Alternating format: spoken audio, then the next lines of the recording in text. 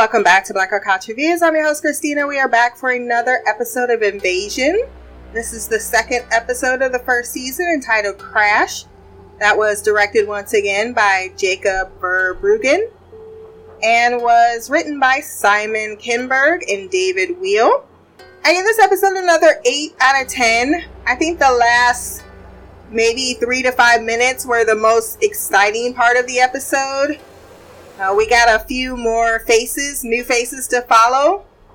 I'm not sure about how I feel about either storyline, but it was okay.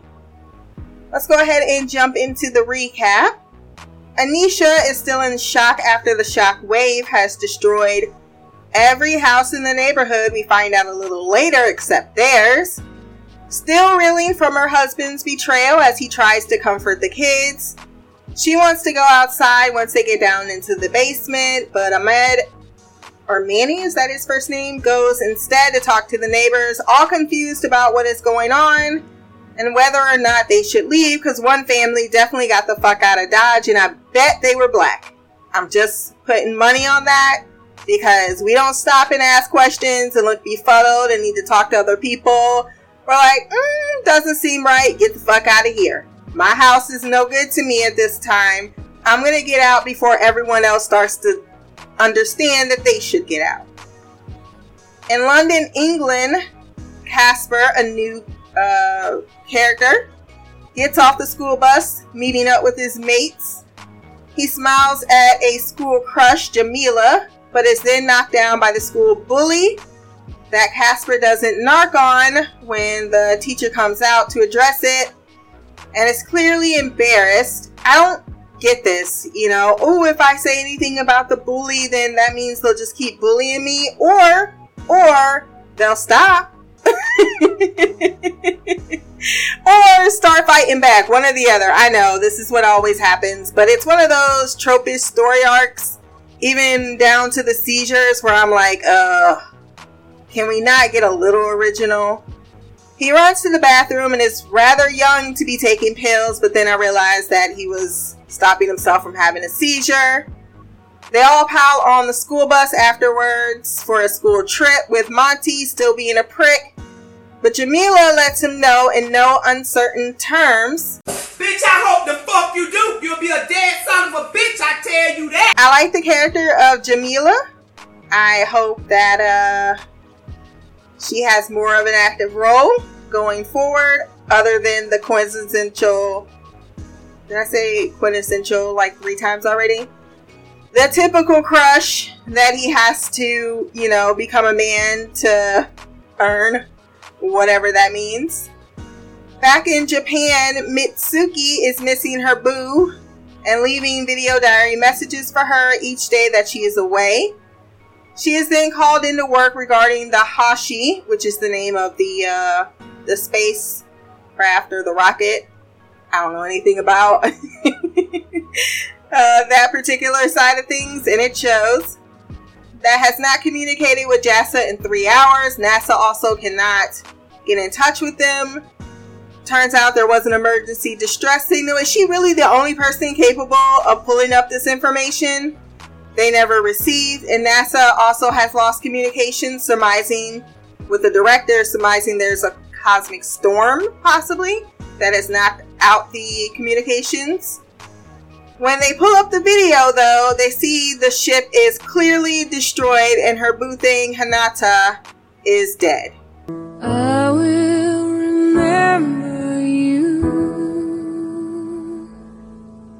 While she is walking home, because she just leaves and everyone is like, okay, it is announced to the citizens of Japan that there was an accident of some kind, that 3 lives have been lost, and you see that she makes it home to start grieving, but this is a bit of a scandal, so to speak, but no one knows what happened.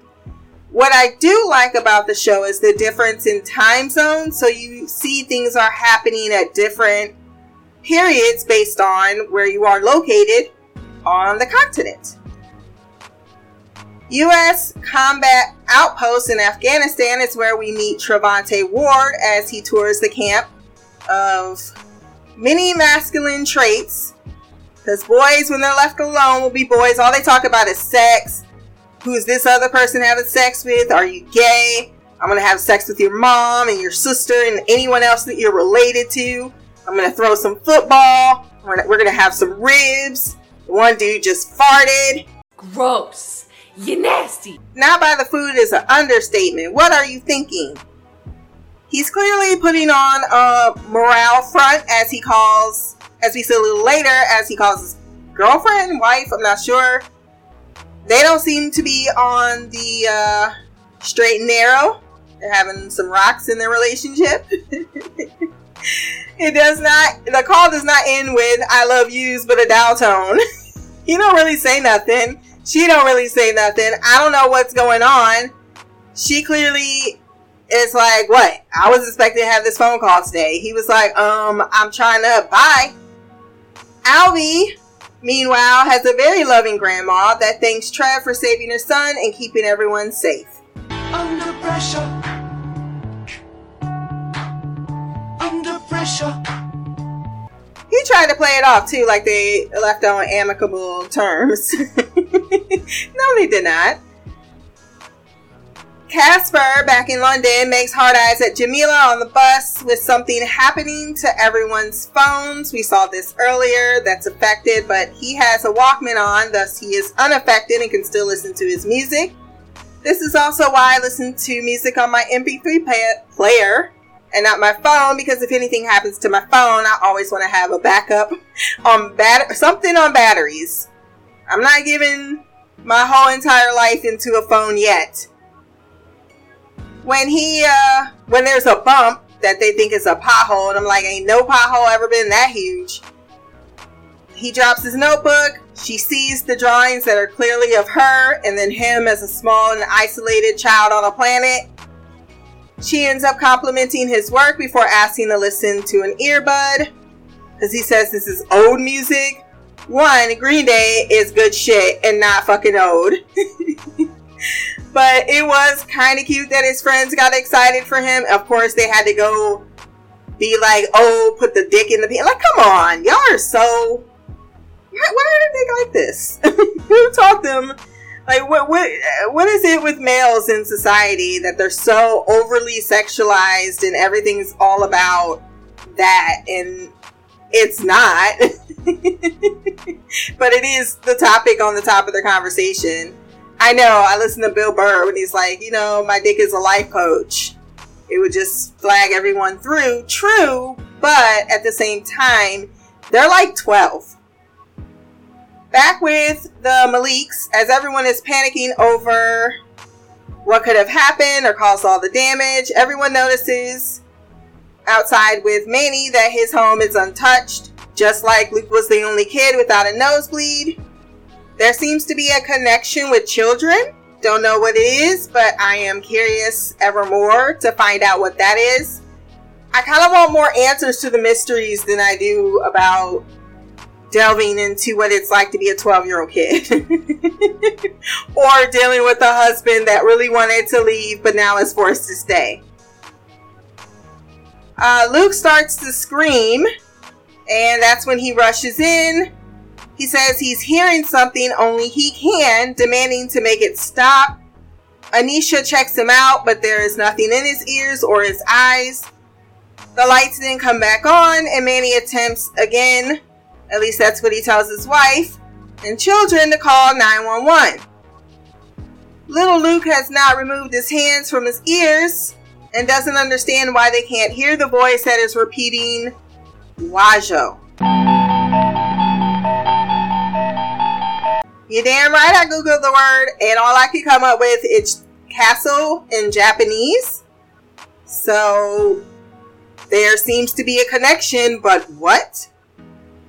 After his kid is freaking out, instead of calling 911, Manny calls his girlfriend, worried about her, and it isn't just an affair, they're in love. We're making love. Look, I'm not saying you can't want out of your relationship for whatever the reasons are, you're a piece of shit. You don't want to be, I mean, he seems like he's a good father until we see that he's not.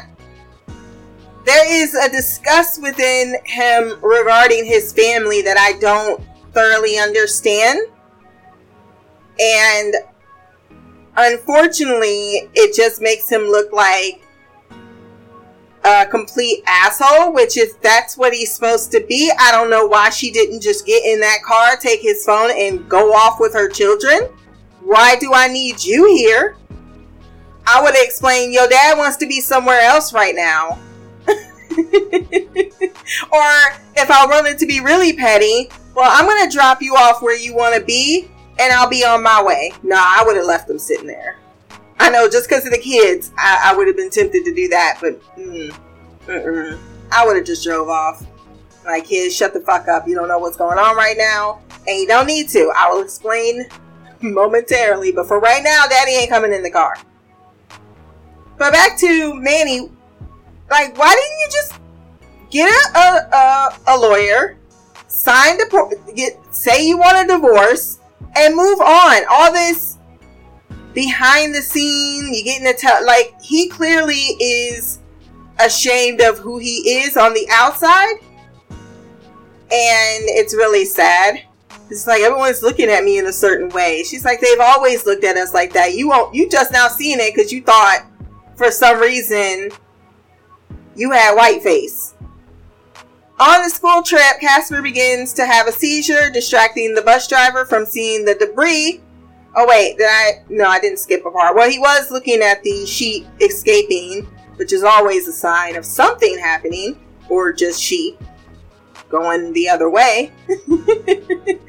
But they're all distracted and can't see the debris falling from the sky, and the bus driver crashes into the ravine. Luckily, Jamila seatbelts that boy. But, I mean, one of the other kids was like, where's this medication? Y'all didn't see all those pills come out on the hallway steps? The teacher didn't walk away and wonder why all these pills were on the floor? I also don't understand why he wouldn't just pull the fuck over instead of looking out of his window. And I don't know how they're supposed to survive this crash into the ravine, but because we just met these people, I'm guessing they will. But realistically, I don't feel like they would. Back to Manny, he comes in and lies about calling 911, even though she knows he called his mistress. She keeps looking shocked. And I understand, because she probably like, where did this come from? Like, okay, so you cheating on me, but this whole fucking shit right here, your child is freaking out. And you go, let me call my other girl? Let me call my mistress to make sure you're okay? Couldn't you have done that and called 911? Because didn't seem like you made an effort at all to call 911 if the phone was working. Anisha shrugs him off, and suddenly the windows implode after they try to put Luke on the couch. He's surprised. I already stated that. People look at him with racism in their eyes, like that's new. Anisha is the only one taking action to get their family safe and out of there. Like, okay, windows is busting, house no longer safe. Grab your shit, find one thing you like, let's go. While he stares listlessly out of the window.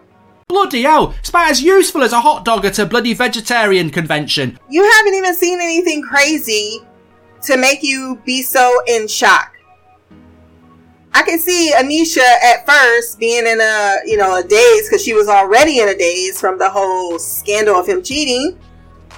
And then she's watching people literally try to help themselves up in their home as it is crumbling around them. And he's sitting there looking morose instead of trying to protect his children, which I would believe anyone as a parent would do, unless they're a bad one, which that was not an indication, so I don't know. Yeah. Back in Japan, Mitsuki's mom visits her grieving daughter, only for her to say her lover being dead is fate, and for the best, so now she can meet a man and have a fresh start.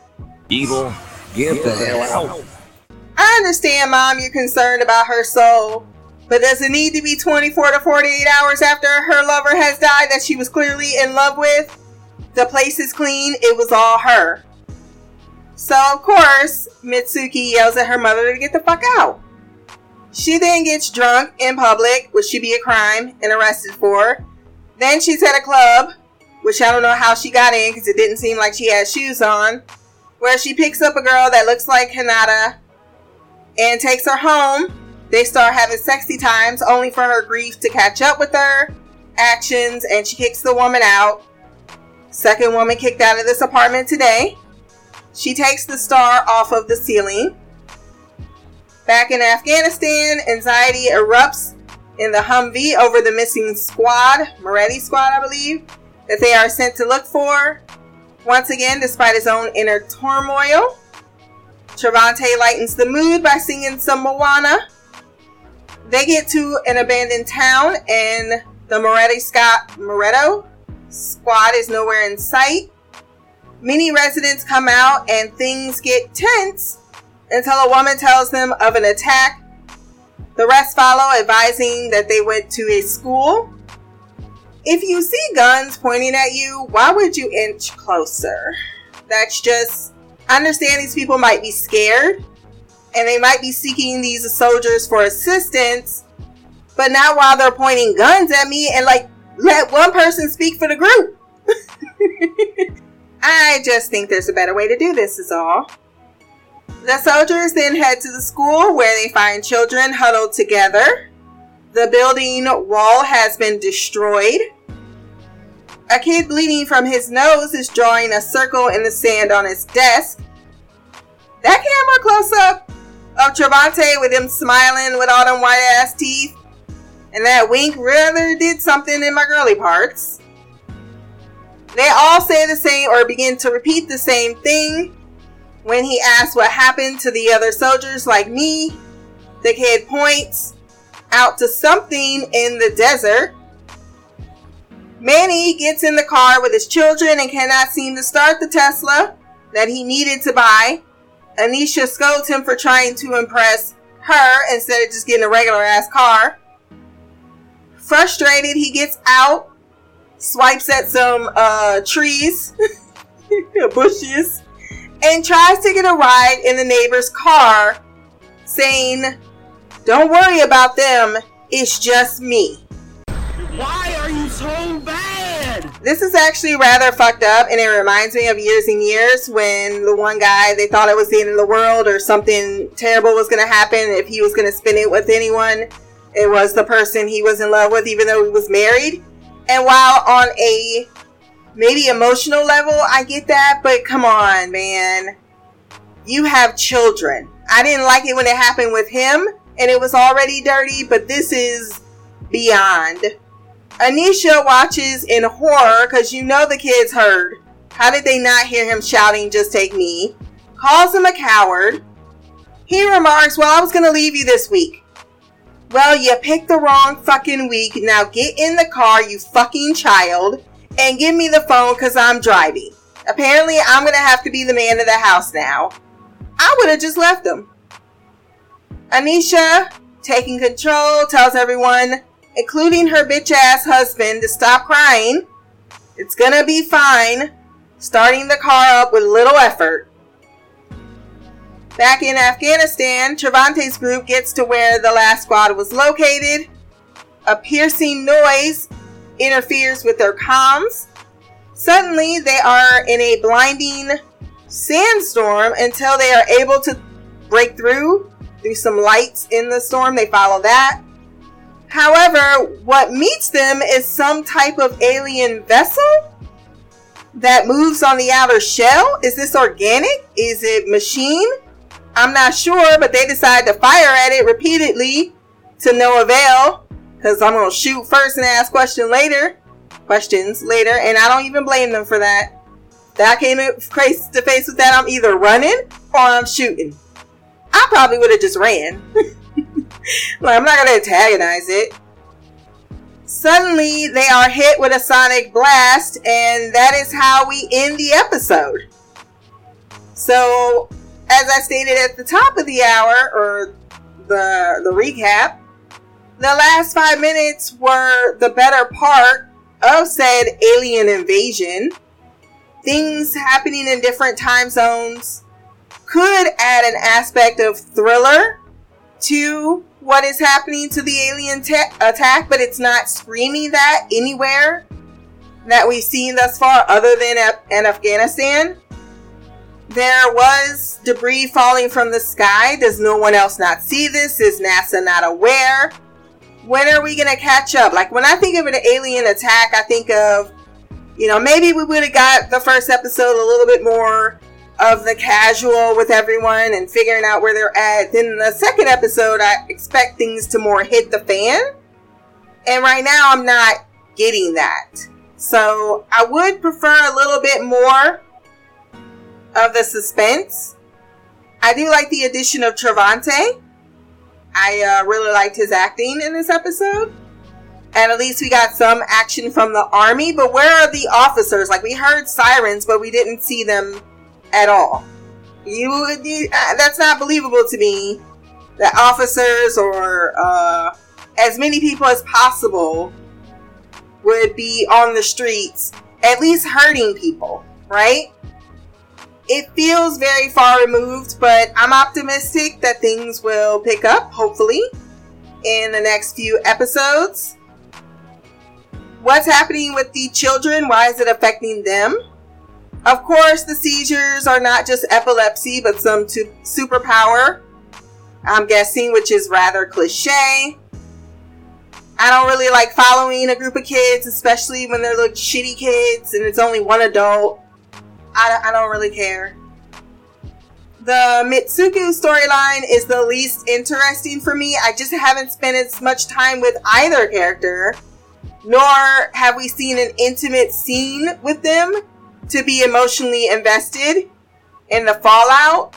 And I'm really culturally not as aware of the homophobia in Japan, but it also feels more like a PSA than something that's lived in.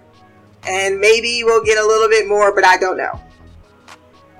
So that is all I have for this episode. If you want to send feedback on the next episode, blackcouch@gmail.com, or you can leave a comment below on this podcast. My social media will be there as well. Remember to like, share, subscribe. And until the next time, peace, hair grease, and black art magic.